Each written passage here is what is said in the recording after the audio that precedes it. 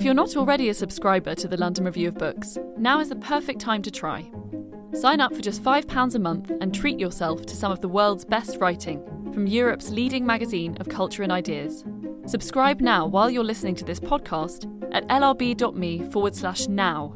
That's lrb.me/now. A lot can happen in 3 years, like a chatbot may be your new best friend. But what won't change? Needing health insurance. United Healthcare Tri-Term Medical Plans, underwritten by Golden Rule Insurance Company, offer flexible, budget-friendly coverage that lasts nearly 3 years in some states. Learn more at uh1.com.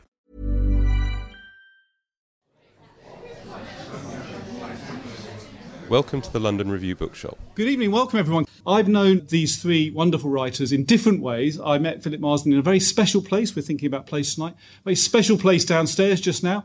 I've known him for precisely 90 seconds. However, I have known his books for considerably longer than that, and they range across fiction and non-fiction. They attach many awards to them, as if by magnetism. But I owe a particular debt of gratitude to him for writing what is still pretty much the only book on its shelf concerning the extraordinary culture, history and people that are the Armenians. And it's amazing that the Crossing Place, which I think is over 20 years old now, still remains effectively untouched as a general and crucially important book about those extraordinary people. So many, many thanks to Philip for that book, among many others. I've known Ken somewhat longer than that, in person and on the page for many years, and collaborated with him in many different guises. And perhaps little known to you among his many awards and many prestigious accomplishments is the fact he still remains, I think, unchallenged in holding the crucial prize of the tallest place writer in England. Although I actually haven't seen Philip and him back to back yet, and we might find some close rivalry there. So Ken, obviously, head and shoulders above many of his contemporaries, but of course not tonight on the page. Julian Hoffman, I've known for a couple of years. He is the newest writer in the field, shall we say, in terms of our wonderful panel tonight. But he knows what he's doing because I first encountered him at the Shorelines Festival, wonderful festival run by Rachel Lichtenstein on the Essex coast. And what he did basically was raise the bar considerably. He cleared the floor in terms of competition with a mixed media presentation about the Hoo Peninsula that left everyone, including the next person up, Robert Macfarlane, gasping. Robert Macfarlane knew he had to raise the bar. He rolled his sleeves up. He said, let's do this thing. And he did his thing. But he acknowledged that Julian Hoffman was right in the zone. And he is, because this book, his very new book, The Small Heart of Things, which is now in a very lovely pocket-sized paperback, has won 3 awards, including, conveniently for our purposes, one just last weekend, a major outdoor writing prize in the US. So it's a pleasure to welcome all three of our wonderful panellists tonight. You'll notice there's a certain gender flavour to our panel, which, of course, we can't avoid, but it's not for want of asking many wonderful women place writers to join us. But we are very pleased indeed that Rachel Lichtenstein, who was going to be joining us here, will be joining us towards the end of the evening at the back of the audience, coming from an unalterable teaching commitment she had. So we hope that in some way, with Rachel's presence, we honour the great place writers who are women, in this great evening tonight. So that's the end of all I'm going to say now, except to introduce Philip, who will tease out for us the first of our senses of what it is to consider place, and also the idea of home and belonging, because that's something I think that runs through all three of our writers' presentations tonight. So do please welcome Philip Marsden. Thank you very much.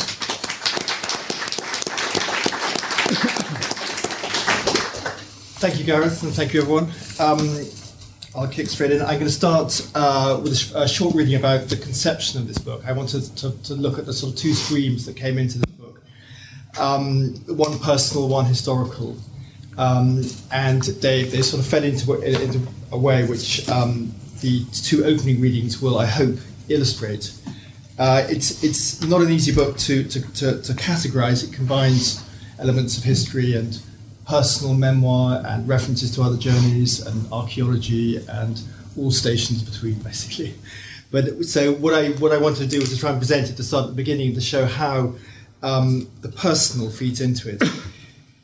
And around the time I started work on this book, me and my family moved house, or rather we spotted a house in the local newspaper. We live in Cornwall, and we were living perfectly happily in a seaside village where our children had just started, and we were all convinced that somehow after that sort of chaotic period of early parenthood, somehow things were settling down.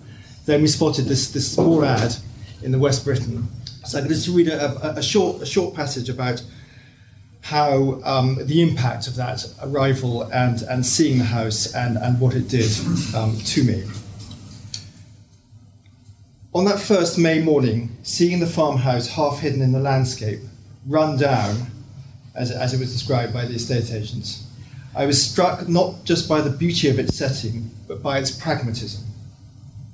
Built at the time before railways made their full impact on Cornwall, the farmhouse was designed for work.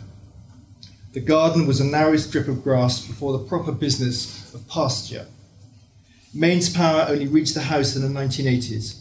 Its water was still pumped up from a hand-dug well. A field was attached, and it rose slightly, sheltering the house from the worst of the wind, before dropping on three sides to a tidal creek. Standing in the field on our first visit, seeing the house with only the roof and top floor windows visible, I convinced myself that it represented an ageless integrity with the land around it, and felt sure it would pour beneficence over anyone who was lucky enough to live there. Such delusions are only possible for the besotted. And in the days and weeks that followed, I learned that falling in love with a place meant exactly that, with all the downsides, the yearnings, and the mood swings. Tentatively, we put our seaside house on the market, and so began an elongated, one-sided courtship. If I heard mention of the farm's name, or even of the neighbouring village, my heart would jump. Too often my working hours were interrupted by a desk-smothering spread of the 1 to 25,000 Ordnance Survey. I took imagined walks along the tracks in the woods near the house, or along the creeks. After a year of such suspended passions, the farmhouse was suddenly withdrawn from sale. I felt as if the sky had fallen in. Then it was put back on the market, and fickle as a teenager, I was bubbling with bonhomie again. So I won't bore you with the saga of the buying and selling. Other people's property stories are notoriously dull, but we managed to get the house at last after 2 years of waiting. And 2 years of suspended passion and really being sort of in a state of high anxiety. But it brought to me for the first time the notion of how powerful place could be. A lot of my previous books and previous journeys had been around place. Gareth mentioned Armenia, Ethiopia, other places in the Middle East, and so the ex-republics of the Soviet Union.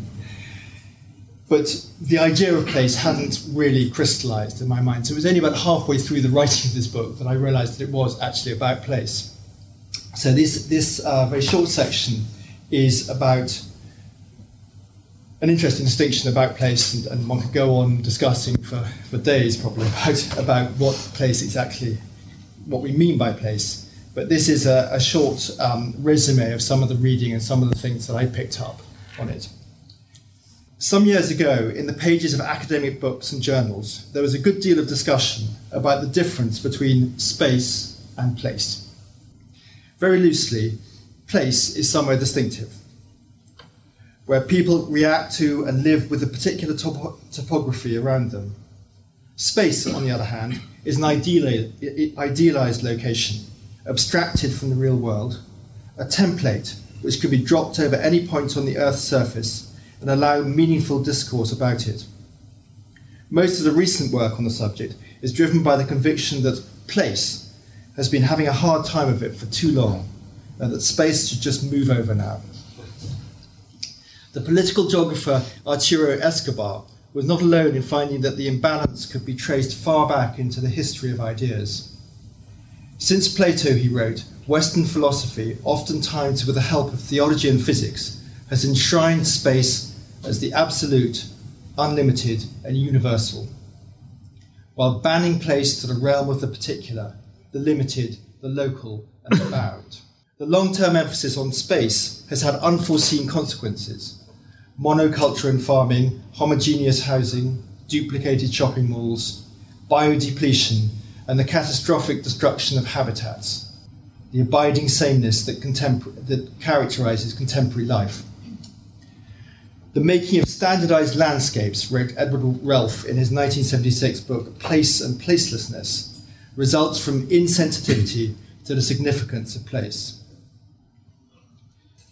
What appealed to me as I settled into the orbit of my new life was that for many of these professors of social science, the idea of place appeared to rise above the utility-carpeted corridors of their faculties and offer instruction in the very practice of living.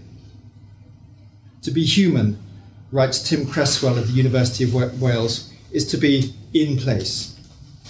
Edward Casey is Professor of Philosophy at the State University of New York, the author of several books with titles like The Fate of Place and Getting Back into Place, and he wrote, "To live is to live locally and know first of all the place one is in." Thank you.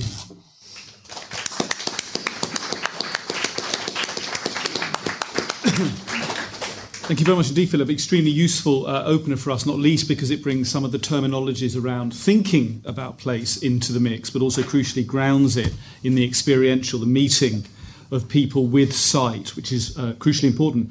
Thank you very much. Julian has had long residences in London, in Canada, but now finds himself, and has done for a decade or so, I think, near the Prespa Lakes in Macedonia, Greek, Albanian border area.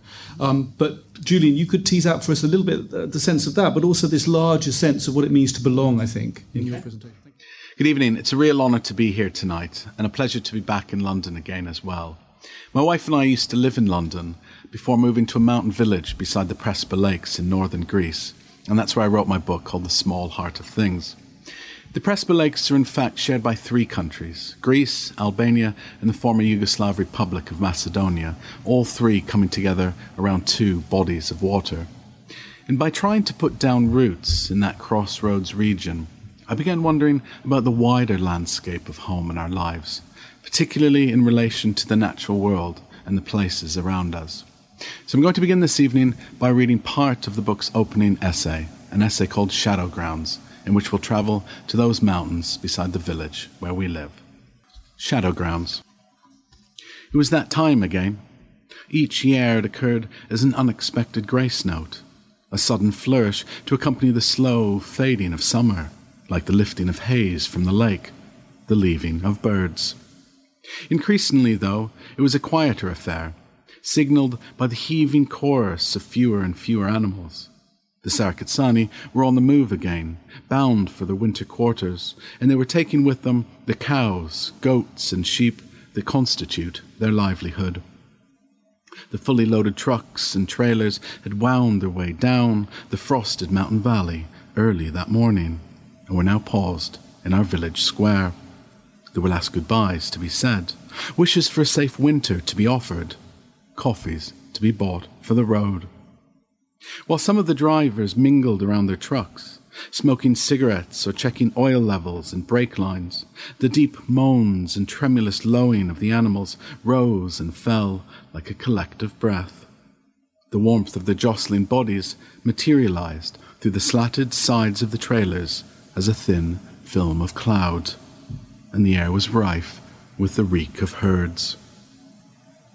The Sarakatsani are transhumant shepherds, pastoralists who move with the turning of the seasons, journeying back and forth with their animals between summer and winter grounds.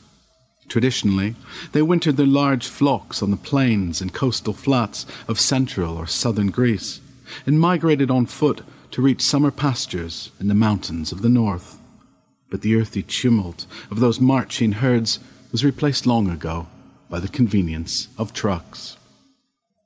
Many of these vehicles have since been silenced as well, as the Sarakatsani become increasingly settled in their lowland villages. Despite this, a few small communities can still be found on the high summer meadows, continuing their centuries-old custom of calling 2 places home. Certain places follow us, like shadows. At times, they lengthen and stretch implausibly tall until they tower above our lives, or slant decisively away, as if trying to flee. Occasionally, they appear not to be there at all, so exact is the overlay of self and place, so precise the meridian sun. Whether seen or not, they are undoubtedly close, tethered by subtle threads, spooling us forever back, either in memory or actuality, even dreams, to landscapes that articulate something of ourselves. My wife and I made a home for ourselves in the mountains of northern Greece. And one summer, in the early years of living there, a friend and I set off at dawn to climb amongst them. We used the river as our guide, winding between boulders and beach. By early morning, we had edged beyond the tree line and were walking over pale, tussocky meadows that sloped sharply towards the rising sun. As we rounded a fold in the high, grassy hills, I pointed out the Sarakatsani encampment. We stopped to admire it, as if a rare and unlikely bloom. The hamlet comprised 7 or 8 thatched huts, set in a mountainside scrape as neatly as inlaid stones. The elegant summer dwellings had been fashioned from tall reeds hauled up from the fringes of the Prespa Lakes, and each wicker dome was encircled by an earthen yard marked out by the braiding of thin branches. While we stood there, a man and woman stepped out of their beehive home and began waving us over. Before we could even introduce ourselves, we'd been seated at a rough wooden table in their yard, unexpected guests at a mountain breakfast. Antonia brought a plate of tomatoes to the table, followed by cucumbers, olives, and creamy slices of her handmade sheep's cheese. It hadn't been pasteurized yet, and still carried the wild and musky tang of the hills in its taste. Yorgos brought a clear plastic bottle of fiery, grape-distilled raki and poured each of us a glass. He then withdrew an unopened pack of cigarettes from the pocket of his shirt. I watched him strip its cellophane and crumple off the foil, then tease out a single cigarette so that it poked obligingly above the others when he ceremoniously laid the packet before us on the table. We tend to equate shepherding with rootlessness, the absence of a home. But what struck me as we sat together that morning was the realization that Yorgos and Antonia weren't passing through. Despite the seasonal nature of their dwellings, they had welcomed us with the same meticulous ritual and gracious hospitality that characterize many Balkan houses. The entire mountainside was their hearth. Our hosts were probably in their mid to late 50s, and had been grazing their flocks on these same summer slopes for as long as they could remember. Twice a year they set out to cross half the country in concert with the seasons, both directions bringing them closer to home. They said their hearts belonged to the mountains, though, even if the encampment was now little more than a reminder. A decade earlier, and there'd been as many as 60 or 70 people spending the season here. On feast nights, musicians played the Sarakatsani songs until dawn, while their kinfolk danced beneath an umbrella of bright stars. I looked around in the drenching daylight, wondering how far the raw wails of their clarinets would travel in the measureless mountain dark. As elegant as a simple weave, I saw that home is a concordance with place. "Unfortunately, there aren't enough of us to celebrate now," said Antonia. "What about you children?" I asked. They both looked at me and smiled. "Young people want other things," said Yorgos, matter-of-factly. "Our son, he's studying political science at the London School of Economics." We raised toasts to each other's health and laughed at the strangeness of things. Although I never saw Yorgos and Antonia again, their story of being at home in more than one place has stayed with me.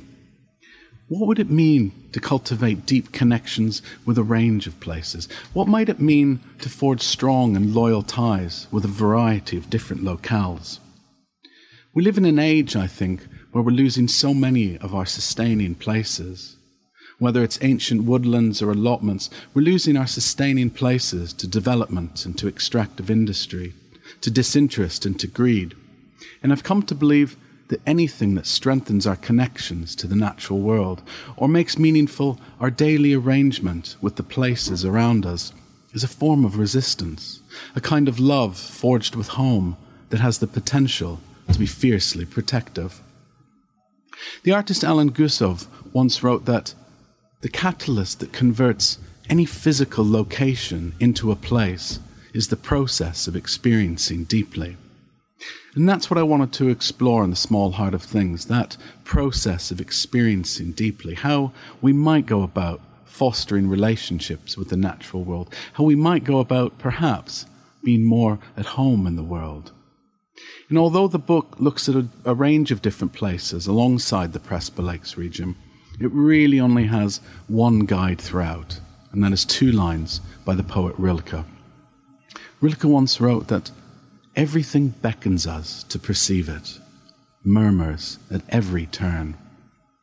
And what I love about Rilke's words is that he's showing us a way to approach the places around us. He's showing us a way to be more inclusive in our embrace of the natural world, advocating an equality of interest by suggesting that everything, however large or small or seemingly insignificant, is beckoning us to perceive it.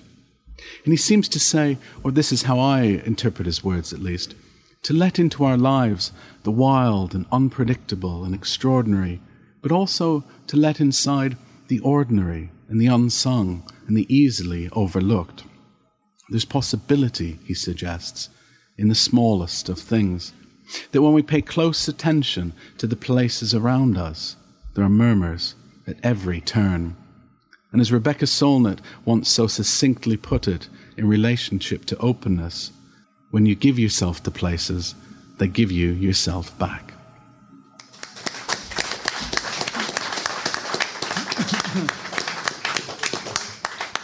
Well, thank you very much, Julian and Gareth.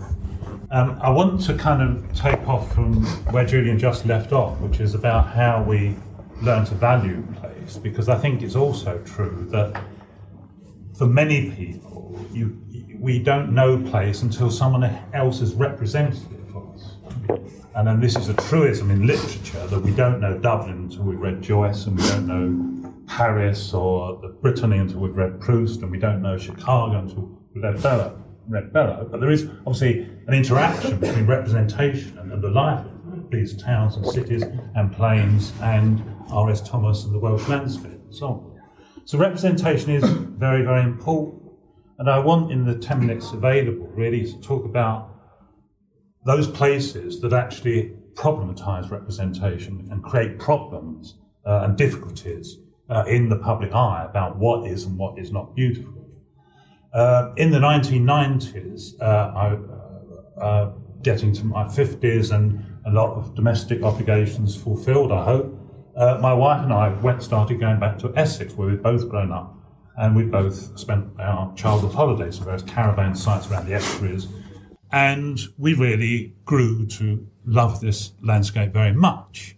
Most people think of Essex as a series of rather dismal roads, the A13, the A12, the A127, and so on. But actually, it's connected by 5 rivers, with beautiful, stunning estuaries. And once you get on the coastal path, you're in literally another world. And it was at this time, of course, 1990s, that Essex had kind of loomed large in the popular imagination, partly, if not largely, due to its characterisation within certain sections of the press as a place of kind of stupidity, consumerism. There were Essex girls, there was Essex man, a kind of disloyal, floating, opportunistic kind of person, and therefore the assumption that actually the landscape also carried with it all those kinds of problems. And so I thought, well, I'm a writer, I'll write a book about Essex, and I collected 5 box files of stuff, and I wrote nearly 100,000 words, and I started taking around to the publishers. They said, well, this is all fairly interesting, but obviously you're going to start with a story about Essex Girl, or you're going to, give us the rerun of the 1987 national election result when Basildon declared first and surprisingly declared for the Conservatives rather than Labour, as they had traditionally done. And I said, no, what I'm trying to do is to get away from that, try to kind of represent Essex in a different way. And the project kind of died, literally.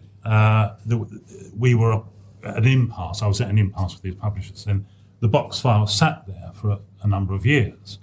And in 2004, a photographer called Jason Alton, I met him on another project and we got to know each other. And then one day he said, I've been commissioned by Essex County Council. It's the Year of the Coast to do a series of photographs about the Essex coastline. I said, great, well, let me know how it goes. Then a couple of months later he said, look, there's a bit of a problem. Essex, some of the politicians don't like these photographs. They don't think they represent Essex. They wanted beach huts, sunsets, candy floss, and a kind of seaside imagery that actually could be reproduced anywhere. And there's a kind of, the officers of the county council getting nervous about using these photographs because that's not how the politicians want Essex represented. Well, one way of kind of solving this in a way was to write a text accompanying it. And I talked to Jason and then some of the people there. If I could write it off, we could construct a text that actually explained the social history of Essex in the 20th century, the rise of industrialism, the land colonies, the religious movements, the outward migration from London, and also the inward migration, the arrival of Windrush at Tilbury Docks and so on. If we could kind of explain that complicated, very rich, interesting social history, it could give a context to why these photographs now represent this landscape. And that was how we did it. And I have to be careful what I say, that certainly the text was not there to underwrite the photographs. The photographs were photographs in their own right, but it was to set a tension up between the imagery and some of the ideas and the social history around that, and they explain why these images kind of were so powerful. And I've worked a lot and thought a lot about the relationship between words and photographs. This is not it's absolutely true. I was going to quote 2 lines from Rilke that I read in Julian's book, which I have here, so it's true. We cannot... oh, no, that's not... things beckon to us to perceive. So it is this relationship between perception and knowledge. And so when we did... Jason and I did the second book. The first book was called 350 Miles, and that was the book about the coastline.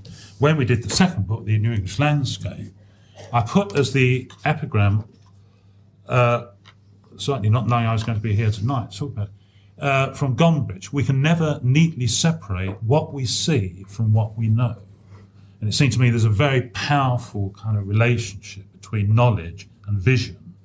And if 2 people can go into the same landscape and one person can read it, they can read some of the archaeology, they can read some of the geology, they can certainly see the birds and so on. Another person may be looking for something else, but they're in the same place, but they're not actually having in any way the same experience. So this relationship between knowledge and vision is really powerful, I think, when we're talking about representation and landscape. And in Philip's book, Philip takes a kind of slightly different thing. He takes an etymological approach to the naming of landscape. Again, it's a very important thing that's totally missing. I mean, I remember a few years ago when the man who did the wonderful book on the seasons, Nick Groom, talked about the failure of the OS maps ever to use local names.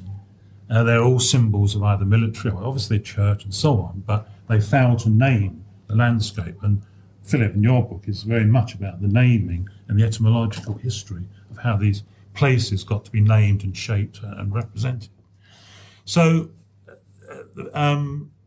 adding fuel to the fire, so to speak, was in 2003. The magazine, some of you have heard me tell this story before, but it's worth repeating.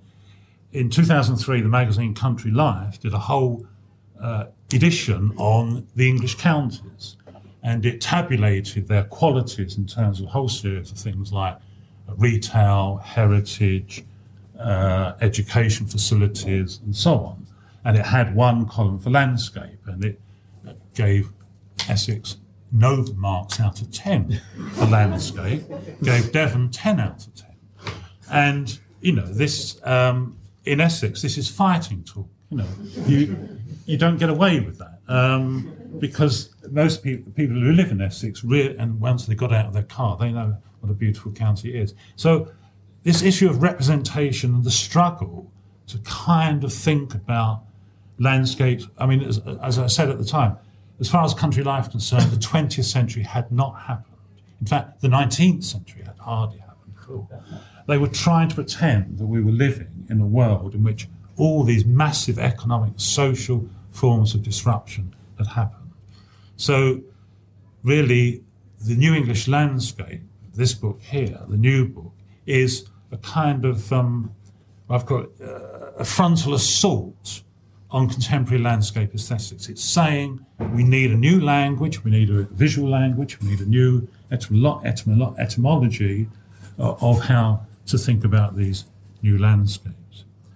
And towards the end of this book, I luckily came across, I mostly write about landscape architecture, in which British landscape architecture is rather in the doldrums at the moment. It wasn't always. In Europe, they're much more used to doing big new landscaping projects in post-industrial areas and so on. But there are two artists in the United Kingdom who I think still speak across the world in a very interesting new way. One is Ian Hamilton Finlay. I admire him enormously for his reintroduction of the notion of inscription in the landscape. Very, very important, inscribing the city, inscribing the countryside, referring back to what had gone before. But the other is Derek Jarman, who, amazingly, in a plot of land that's probably no more than 60 metres by 20 metres, allowed us to think completely again about the use of indigenous vegetation, found materials, to create a completely new landscape.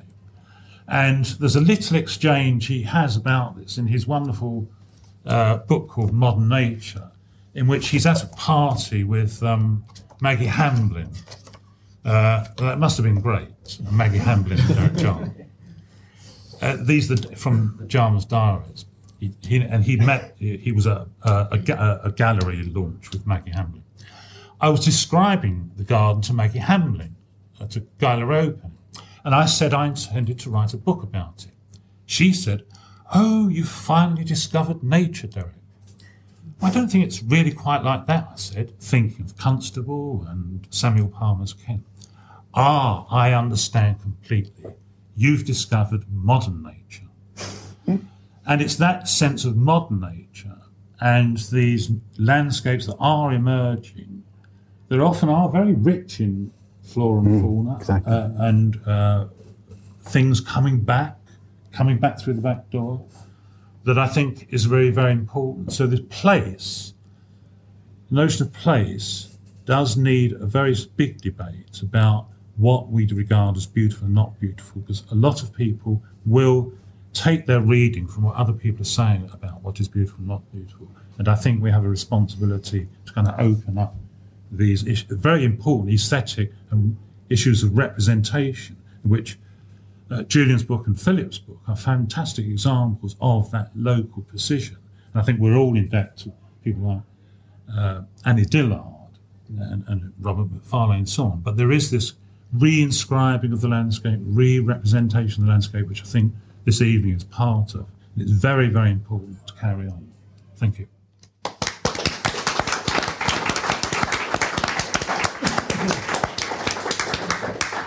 Well, thank you very much indeed, Ken. And slight frustration that he stole my kind of closing summary comments with his wonderful observations just now about how these three books link. I should say, of course, that all the books are wonderfully produced and beautiful artefacts celebrating, of course, the subject matter that they explore. Interesting side note that Ken's, of course, is spied Orton and Walpole. Now, I like the fact that Ken was talking about fighting talk in Essex, because it seems to me that Orton and Walpole sound like kind of public interest solicitors, no win, no fee. So if they don't prove their case, then you can get your money back on the book. I don't want to extend that to Julian and Philip, of course, who are looking for those sales and signings later on. But we'll come on to that in a minute. So more ideas than we have got time to deal with, I think. But I'd just like to ask each of our contributors a leading question, if you like, before we open it up, because we're all in place. This is a great place. Was a space once before it was fitted out. Now it's a place, and it's celebrating wonderful events like this. So tremendous stuff. Philip, I'd like to talk to you about time briefly, because we've got a sense here, Ken looking at the kind of post-industrial landscape, you digging deep into the historical, the archaeological landscape. And I wonder if your move within Cornwall, we should say, of course, you were living already in the county, and it just took this reasonably small shift in geographical terms to open up this kind of exploration for you. I just wonder if you could think out loud for us briefly about how your experience of the time of place has changed through the writing of this book. I mean, time is I think the key element. Quite a lot of currency between the idea of landscape and place and what is this distinction. I started off thinking about landscape, and then at some point during the book it became place, and I would still struggle to say the distinction between that. But of course, I feel that the place it's a bit like a woolly jumper in a way. It has that sense of too much use about it and a slight shapelessness about it. But I think that it really, I mean, place has the element of experience in it, and therefore of time. And landscape has the implication to me of something which is literally escaped, something you look at, perceive. Whereas adding to it experience and certainly time is what gives it this particular resonance that I think we've all been talking about. I set off with this task slightly sort of tongue-in-cheek to tell the history of Britain through place, and sustained it from the Mesolithic. It started it in a particular cave where near I happened to be brought up, right through to St Ives in Cornwall, and the 20th century artists who represented it in particular ways.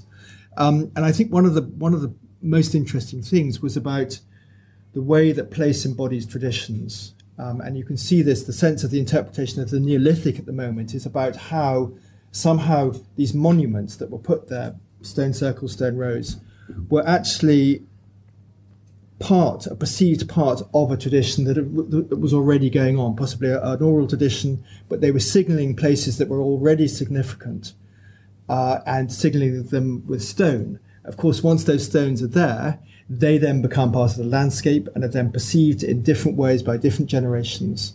And we ourselves, in hundreds of different ways, have interpretations of those stones. Somewhere like Stonehenge has a kind of huge cacophony of different interpretations about it. So time, I think, is key in place. And in a sense, when one is struck by landscape and responds to a place, I find, and I think it's not just me, that actually the way it takes you is backwards in time, and a way to unravel the sort of accumulated experiences that have gone in that place. And I think that's the most I found it the most rewarding way to look at places was to see how they contain this continuity. A certain amount of research was required, but it all built up landscape into place.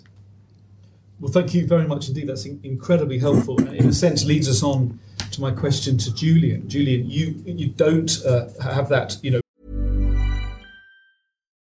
Join us today during the Jeep Celebration event. Right now, get 20% below MSRP for an average of $15,178 under MSRP on the purchase of a 2023 Jeep Grand Cherokee Overland 4xE or Summit 4xE. Not compatible with lease offers or with any other consumer incentive offers. $15,178 average based on 20% below average MSRP from all 2023 Grand Cherokee Overland 4xE and Summit 4xE models in dealer stock. Residency restrictions apply. Take retail delivery from dealer stock by 4/1. Jeep is a registered trademark. Personal biographical connection to the place that you now live in. But it's striking that you chose to write to engage more deeply or alongside your deeper engagement with the place over the years that you've lived there. And I wonder if you could think about what it means, and again, we can sort of take the etymology that Philip's already highlighted for us here. We think of the word topography, which is a kind of graphic, literally representation of place. We think of the word topology, which is the word in place. And I just wonder how you think about the process of writing as a means of engagement, because clearly you've done that, as have Philip and Ken. but you did it to a completely new country and a new site that you had no previous connection with. So I just wonder how the writing and the placemaking meet. I think for me, we arrived one day at the Prespa Lakes. We left London and we showed up in the Prespa Lakes with a couple of very, very, very large rucksacks, and then we had a couple of very large front sacks as well, and started to try and make a life there. And so my walking and writing and really the sort of discovery of this extraordinary landscape was the process of trying to put down roots and make a home there. And what I hadn't realized until that moment was how so many stories are embedded in the land. And we worked as organic market gardeners for some years when we first moved out there. And I'll never forget the day I dug up out of the soil an old Ottoman Arabic coin. So presumably it had fallen out of someone's pocket at some stage working that field. So those early years when the book started to emerge and these ideas, and very much it was about trying myself to learn how I might come to be at home in this place through speaking with various people, because ultimately we all have stories of place. And sadly, Rachel Lichtenstein couldn't be here for the panel, but she's one of my favorite writers on place. And what I deeply adore about her writing is that, in fact, she lets other people tell the stories. Hers are often oral records, really, of whether it's Hatton Garden or Brick Lane. She brings the stories of the individual residents of that street to life. Because I think ultimately we all have connections to place. We all have strong memories of places we might have visited as children, or places we've sometimes even dreamt about. We might not even ever get there in our lives, but they're there. They're somehow part of ourselves. So for me, it was really about trying to discover this land, this potential new home, but it was also about, going back to the Rebecca Solnit line, it was also about trying to work out who I was, because I'd left London because I didn't want to live here anymore.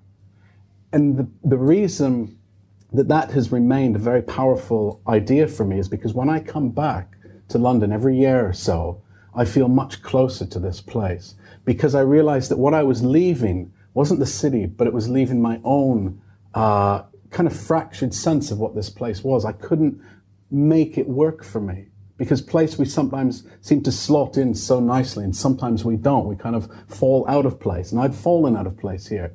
But when I come back, I see it with renewed eyes, because I think our entire process, each day, the way we make place, of course, a daily practice. It's not showing up next year in some place that you decide you want to go visit. But as we step out into the evening here, there'll be a flicker of light off the Christmas decorations, or there'll be somebody you notice on the street. All of that, every last small detail is about place. And I think when we open ourselves to that, the place unfolds and it arises around us and we become part of it.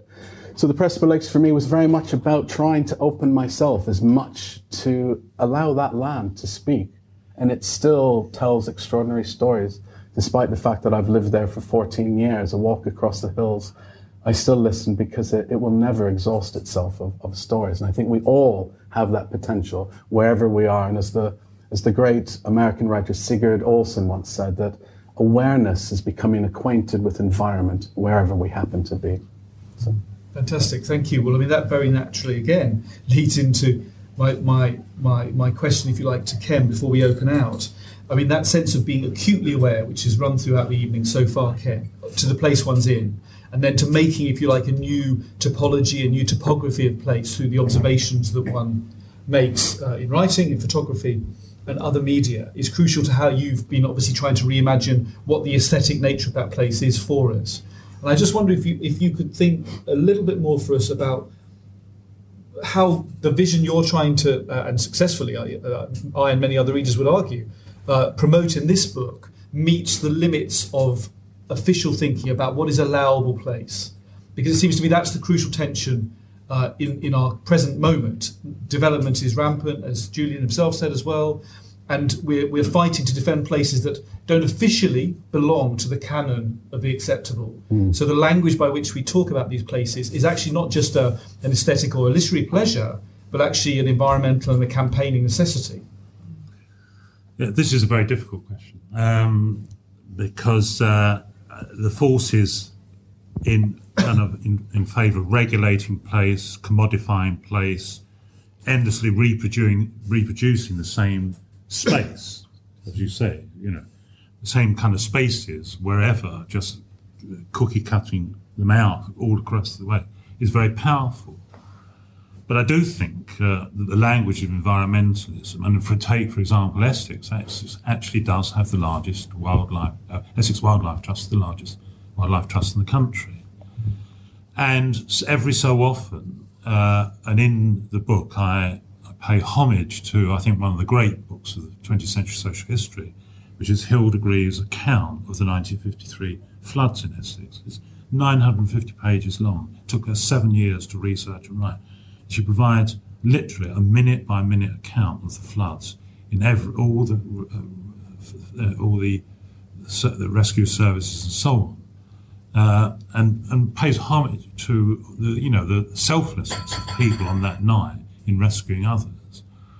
And of course, flooding is now something that is very actively being engaged with in Essex, and Essex is pioneering the notion of realigning sea walls instead of carrying on building higher, more and more concrete up to kind of uselessly kind of try and keep out the sea. There's a new way of thinking about allowing the sea to strategically flood certain places, create salt marshes, using the environment to respond to what is obviously a human but also a political dilemma. But one can't be too optimistic, despite the great success of the RSPB and the interest in bird life in this country. The species are all in decline. We haven't really challenged mass production agriculture, which has probably devastated the landscape in Britain more than any other thing since the war. But you can't, if you're pessimistic, you then leads to inaction. And I do think this kind of issue of representation is very important. And books like Julian Phillips' book, and I hope this book, and a lot of other forms of travel writing, which, as you say, Gareth, in your very nice little piece when you were promoting this, that staying in place now is the politics of. It's not travelling across the world in exotic places. It's kind of digging where you stand and opening up the possibilities for local action at where you are. And therefore, it's very important to value the landscape, because if people don't value it, they won't kind of defend it. So there are powerful forces against us, but you can't beat an idea whose time has come. Powerful forces in favour of the ideas that we're proposing tonight. As you've heard, 3 representatives of powerful forces and powerful words to go with those forces. Please do come back now with comments, thoughts, responses, challenges. Roving Mike, I think, has woken up at the back. He'll be out and about to whoever would like to grab hold of him. Would anyone like to give us a sense of their sense of place? Yes, just there, please. Thank you. Hi. It's a question for Julian mainly. I'm interested in what took you to the Prespa Lakes. What made you decide to go there? You say that you had grown tired of London, it wasn't working for you anymore. How did you know that the Prespa Lakes would work for you, or was it a process of making it work for you? I suppose I'm just interested in this in terms of us having a kind of spiritual home, or having a sense similar to what Philip was saying about knowing that he had to get this house, he had to be in this place. Yeah. There was a great deal of serendipity. We realised that we needed to get out of London. We ideally wanted somewhere where we could grow some of our own food, where we could step out the door, hopefully, and be walking in meadows or over hills, and also perhaps have a bit more space and time to kind of cultivate our passions and interests. But we really had no idea where to go. And I actually grew up in Canada, so that was one place that we considered. And we had a kind of imaginary basket, and we jotted Canada down on a slip of paper and dropped it in this imaginary basket. And there was all kinds of paperwork, so it didn't quite work. And on a particularly boozy night, we jotted down Madagascar and put that in the imaginary basket, and woke up phenomenally hungover and took it back out because we didn't know how we would go about making a life for ourselves there. But at the time, we were members of the RSPB and used to receive their quarterly magazine, and at the back of one of the issues, There was a wonderful review for a book called Prespa, a story of man and nature, which was written by a Greek biologist called Yorgos Katsabarakis.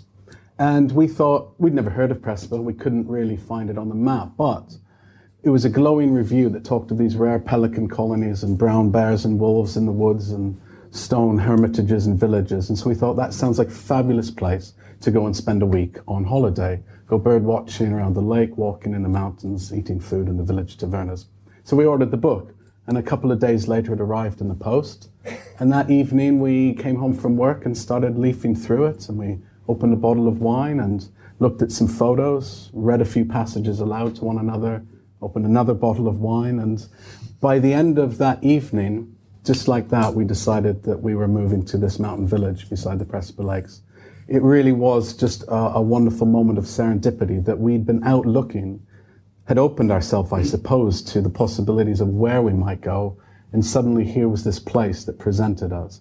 But we didn't really know what to do once we got there. So that's a kind of another story about digging in and making a home for yourself. And that's quite different from the original shift. But it was, and I think sometimes places, they can be dreams. You can end up in a place that you never really have an idea that it's going to be there until you get there. And sometimes if you follow those paths, they'll take you. So I hope that partially answers the question. It does, thank you. Yeah. You're welcome. Thank you very much. Yeah, question here. Do please, if you could, just wait for the microphone, just because we are recording tonight, as you see. I'd like to draw our speakers a bit more on the very central issue that Philip raised about the relationship between time and place, and particularly change over time in places, because he's become more and more historical in his books. This is the deepest time depth, I think, in this book of any of his books, and it's fascinating the way this shows right through to the present. But I'd particularly like to ask Julian. He, as he's just told us, chose to go to a place which I happen to have been to long ago. Really? And it's on an intersection of what are now three fairly modern states, Macedonia, Albania, and Greece. And I'd like to ask him how he related the passage of time and change over time to life around the Prespa Lakes on this extraordinary borderlands, which it now is. You're precisely right that it is an extraordinary borderland, and the three countries that share the lakes are at very different stages in many ways. We're speaking about time here, and that Albania, for example, was sealed like a time capsule for the best part of 50 years. And when we arrived in the year 2000, you saw almost no vehicles. It was solely horse and cart. And there was this extraordinary range of bunkers that Enver Hoxha, the dictator, had sort of built around the country. So as soon as you crossed the border into Albania, it felt actually, for me, like stepping deeply back into time, many decades. And in the time that we've been there, there have been significant shifts for all three countries. But where they join around the lakes, there is a kind of commonality, and people cross the border. So despite the sort of difference of chronology or the processes they're going through, they do retain both a distinction and a sort of common sense of shared experience around these three lakes. And people know one another on the different sides of the lake, have families sometimes, or have traveled backwards and forwards. So it's a curious experience to travel around three different countries in a day, because you really are passing through a series of different times. What about the linguistic division? The linguistic division, it's funny because some people ask me, how can you live in such a remote place? But it's probably one of the most multicultural and cosmopolitan places I've ever been to, because you have Greek, you have Albanian, you have Slavic Macedonian, you have Roma, all these languages. You have Vlach, which is a kind of variant of Latin. These all exist around these two lakes. And that's a fascinating element. And for the most part, Greek has become the kind of common linguistic tongue, primarily because a lot of Albanians work in Greece. So it really is a rich place where three countries come together. It's a crossroads region, a meeting ground for both environments, landscapes, people, cultures, religions, and ideas. That's occasionally been fraught with serious difficulties, but still attempts to achieve some kind of a whole. Thank you very much. Just before we go to another question, if there was, please, and then I'll. I think it's a very interesting question, because earlier today there was a House Commons kind of committee on looking at the future of the Dearne Valley in Sheffield, and I was giving evidence there on what is the kind of aesthetics now of these kind of post-industrial stuff. But there was the man there, John Rodwell, who I quote in my book, who tells the story, and he told it again today, that his grandfather worked in the mines near Sheffield, and when the mine was closed about 15 years ago, they took all the filing cabinets, all in the administrative buildings, they threw them down the pit, and they concreted it over, and they levelled the site, and it's as though nobody ever was there before, and there were no records of the humans who worked there and the humans who died there before. And you raise this issue of development. I mean, there is a year zero approach in modern planning and development, which is to erase the past and pretend it never existed, so we can all start again. And so I think part of this struggle over landscape aesthetics is, how do you represent the past? And a very good example, if you want one to see how this can be done very sensitively and the past articulated in the present, if you go to Rainham Marshes, which was under the military occupation for 200 years, handed over to the RSPB in 2000, the wonderful landscape architect Peter Beard went back to 5,000 years ago and with an archaeologist, they found all the tracks that were made of brushwood. It's on the River Thames, and they've mapped them, and they've recreated them, and they've recreated the reed beds, and they've reintroduced grazing, and he's done these wonderful boardwalks and bird hides and bridges, and it's a fantastic landscape, but it does refer to 5,000 years of history, and Peter Beard is a modernist landscape architect, and you are seeing the best of these landscape architects who are going back that far in history to say, as they could, that a landscape is a force field, and what you've got to do is to bring up the energies back to the surface again, and to articulate the ridges and so on. You can't level things. And so time is an absolutely crucial element of this debate about representation. Absolutely, thank you. Philip, just thinking about your sense of travel in sites similar to where Julian lives now, border sites of contested language and history and so on. I'm really interested in how you kind of came to place later when you came home. I mean, your books, of course, are by definition soaked in the details and the observations and the understanding of many, many off-site places, shall we say, off-site to most of us anyway. But why do you think it was that the idea of place as a framing device often did not surface until you came home and settled, more or less settled? I didn't notice. I didn't see it. I mean, it's easy in a way to abstract things in a way, one gets away from the sort of meat of subjects, places that I've loved in the past, and then you stand back and say, well, of course, there's a pattern here, but actually, you know, it's a thing particular to its subject. When I started to do this book, I realised that place and that sense of being in a place where the presence of it is powerful enough to dictate one's whole thinking, one's whole being. And there are particular places that do that, obviously different places for different people.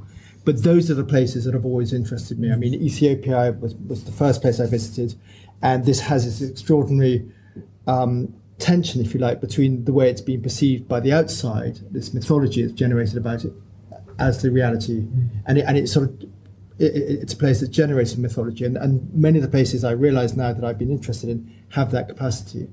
And I started, obviously, Cornwall has the same thing, and one of the things that fed into this book was the idea of wanting to write about Cornwall. You know, one of those vague ideas one starts with.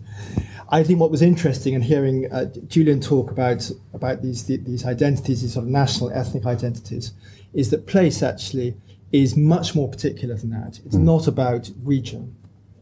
And there's an interesting distinction made by the American geographer Yi-Fu Tuan in his wonderful book Topophilia, about the distinction between vertical perception, as he puts it, and horizontal perception.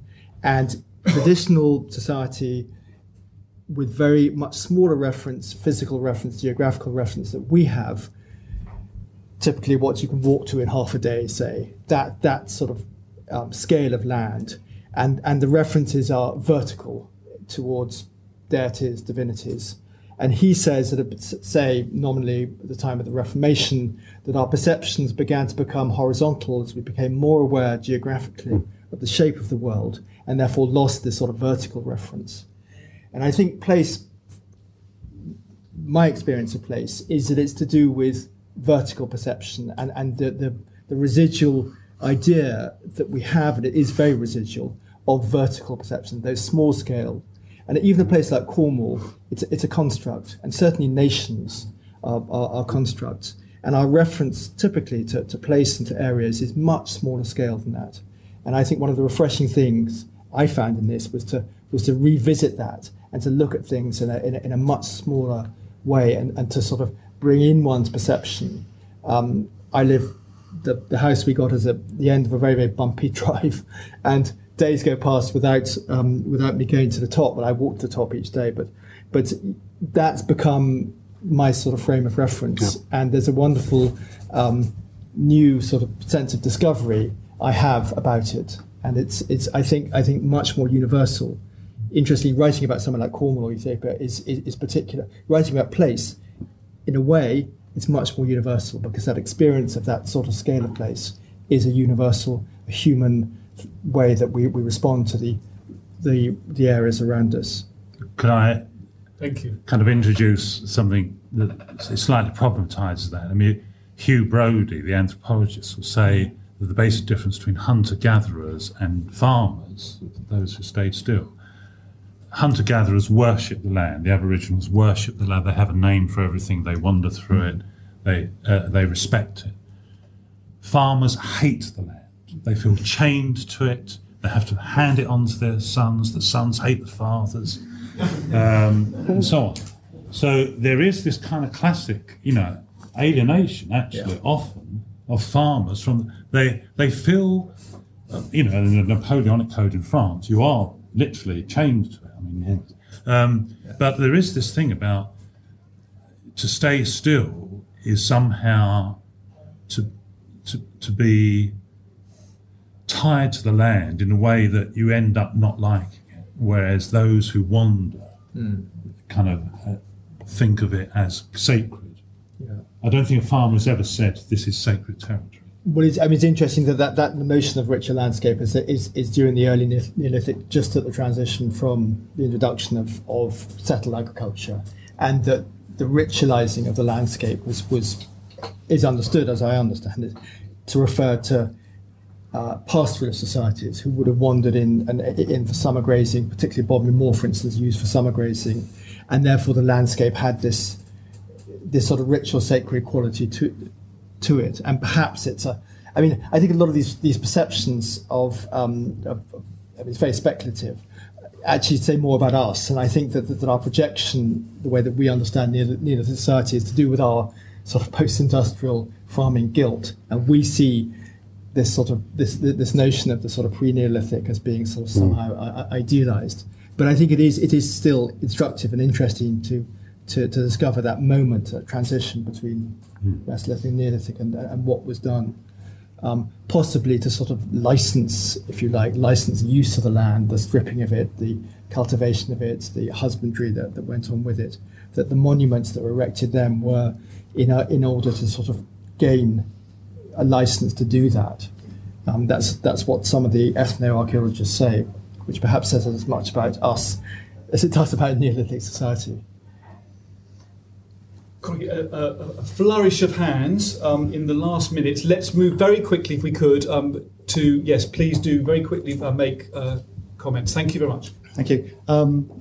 It's fascinating, but I'm struck how much of what you've talked about is about rural or semi-rural, how much could be seen as sort of nostalgic, perhaps, pejoratively, backward-looking Conservative, and how do you engage with the reality that the UK, for example, has been an urban society, a majority urban society since 1850. Most people live on council estates, suburbs, high-rise, etc., etc.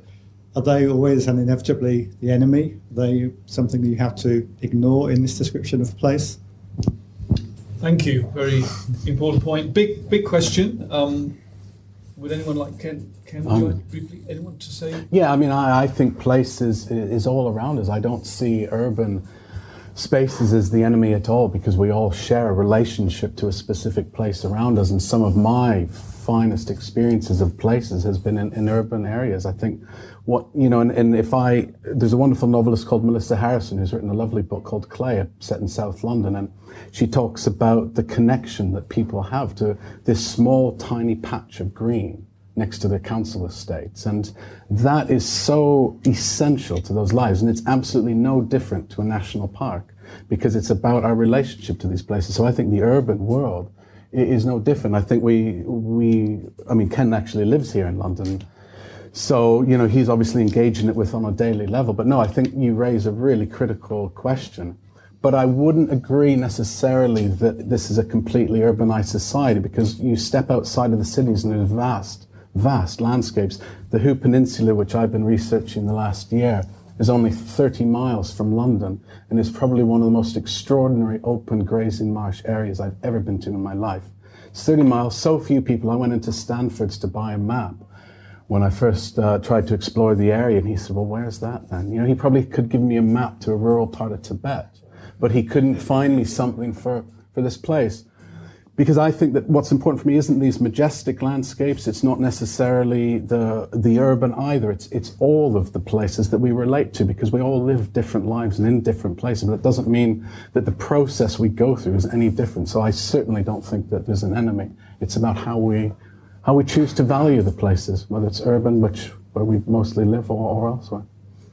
Thank you. I mean, yes. All I'd say is that I live in country surrounded by farmland, and it tends to look the same. I'm envious in a sense of the richness of place, because I think that the urban environment certainly has a much more visible, much more vibrant sense of the past. It's much more immediate, different architecture. It's not just about the crops that were sown last month or whatever, and also the diversity of community. I mean, that sense of place, which is tied up with the experience of people. It's much richer, much more immediate, much more sense of oral tradition.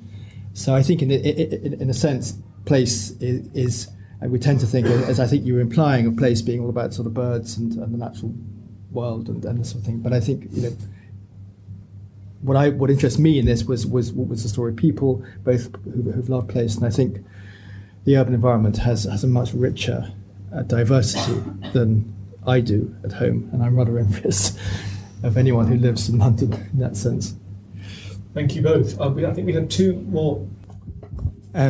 All of you have sort of spoken about an engagement with a specific place and how that's in some way different to kind of traditional travel writing. And yet for all of you, the place you've engaged with has involved a displacement from somewhere else. And I wondered how important that was for the process of writing about somewhere, and whether that tapped back into what Ken was saying about sort of parodied hatred for your traditional landscape, whether there was anything in that. Thank you. The idea of displacement as necessity. It's like, personally, I found, yes, this. I mean, there is a privilege of displacement, and you have that freshness, and you come and you discover a place, and I certainly, for me, I didn't start off talking about writing about place. It was the personal discovery of place, but also realizing that not so much the people who've lived in particular places, but the great history of topographers themselves and people who have given their lives to studying and unraveling the sort of complexity of different places. W.G. Hoskins is the sort of example who sort of invented the idea of landscape history, where you sort of unravel things. And I think, yes, how you live, if you happen to live there or if you're discovering for yourself, it doesn't really matter. It's all there. I think for For me, the displacement was crucial, because what it did was it forced me to open my eyes to everything that I'd left behind, actually. And my relationship to place beyond where I live now has changed because of it. And I think the sheer mathematics of our existence, the kind of extraordinary short span of time we're gifted on the planet, actually means that we're really only able to know a handful of places with the kind of depth that's made possible by long tenure. There simply isn't enough time otherwise. But there are ways of going about even as we move, because it's also important to accept, I know we're talking about staying put, but we also live within a civilization that is constantly on the move. We live mobile lives. And so anybody who's read my book will know that birds play a large role in my life and writing, and they astonish me for all kinds of reasons. But to answer your question as well, that birds also teach me a lot about the world. And one of the birds I see most frequently in northern Greece is the kestrel. And I adore its sort of artful and elegant hover, that sort of floating anchor in the sky. And film studies have shown that a kestrel's eyes move less than 6 millimeters while it hovers. So that for each shift of the wind, it compensates with perhaps a forward stretch of its neck or a slight tilt of its tail. But the point of this is that amidst all of that wild beating of wings, the kestrel is essentially still. And I wonder if that's how we might go about approaching place, by being in motion and being still at the same time. So that's how I try now to go about the places, because we all pass through places, on the bus, on the train, on holiday, visiting family. Even when we stay put, we're not truly staying put, because our lives spread out like a myriad of tributaries elsewhere. But that doesn't mean that even whilst on the move, we can't kind of foster an everyday awareness to what is there in the slanting light and near enough to touch and taste, I think. Yeah, there's social research called Brené Brown, who says that a lot of children carry into adulthood creativity scars. They've been told they can't be creative, and so they shut down their perception. They just stop looking. Now, I'm aware, just listening to all of you, that I can, feel the doors of my perception awakening, and I'm sure that's true for lots of other people. And it's what awakened that perception in you, and also enabled you to embrace the vulnerability of writing, where you might open yourself up to creativity scars, because obviously then there's reception of what is written. So that was just to say thank you for, I think you are awakening perception in other people, and that's a very important thing. But what did it for you, and how were you able to be vulnerable in actually writing? Thank you very much.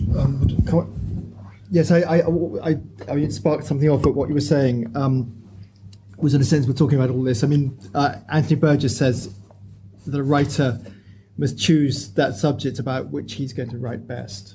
And for me, I've been fascinated about the relationship between my response to landscape and its conversion into language. And in a sense, that's, although it's not mentioned at all in the book, as a personal engagement and as a personal sort of motivating factor, that's what interests me of standing before a landscape or in a particular place or whatever, and then seeing how that triggers this sense of language, because that's what, if I was a painter, it'd be paint, but for me it's language, and any writing is language. So the relationship between language and landscape, but your point is about that sense of powerful response, and I think that's again what lies between it. For me, I respond in language, and I found myself responding more and more to landscape and the natural world, and that's the sort of key thing. And I think all of us, for me, it was a revelation, a rediscovery, possibly of a sort of faculty that was there in childhood, and one sort of peels back and scratches away, and then you find little traces of it. But it's a very interesting point to make, I think. Thank you. I think in some ways perhaps it's been answered throughout the evening, but thank you for a very important question. It strikes me that, in a sense, all these books could be called Home Ground in lots of ways. Philip's is called Rising Ground. But I can absolutely imagine that Home Ground is a title taken by a living room latte operation in Shoreditch as we speak. So I won't suggest that anyone retitles for the next edition.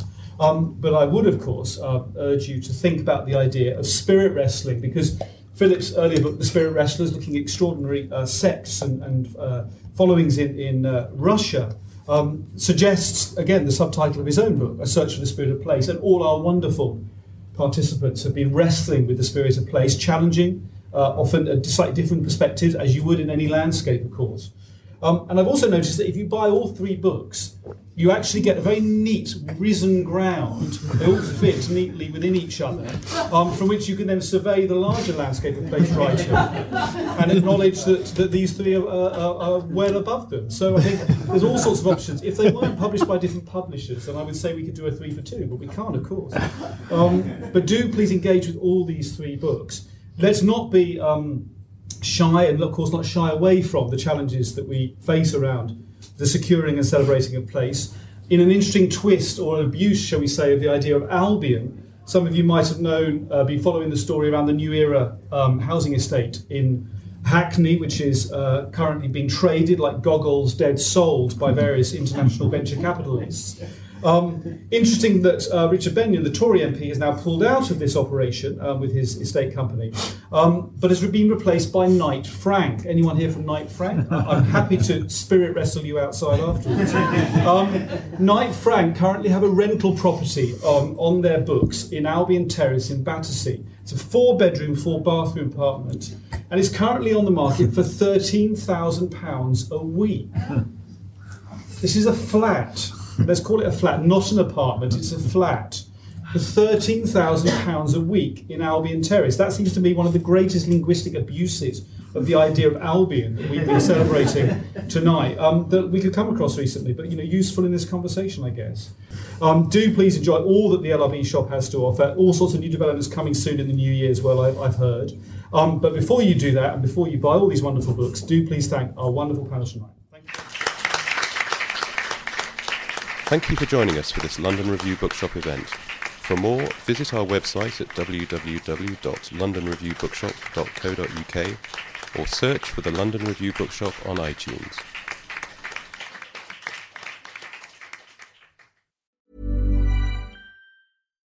As humans, we're naturally driven by the search for better. But when it comes to hiring, the best way to search for a candidate isn't to search at all. Don't search, match with Indeed. When I was looking to hire someone, it was so slow and overwhelming. I wish I had used Indeed. If you need to hire, you need Indeed. Indeed is your matching and hiring platform with over 350 million global monthly visitors, according to Indeed data, and a matching engine that helps you find quality candidates fast. Ditch the busy work. Use Indeed for scheduling, screening, and messaging so you can connect with candidates faster. And Indeed doesn't just help you hire faster. 93% of employers agree Indeed delivers the highest quality matches compared to other job sites, according to a recent Indeed survey. And listeners of this show will get a $75 sponsored job credit to get your jobs more visibility at Indeed.com/podcast. That's Indeed.com/podcast. Terms and conditions apply.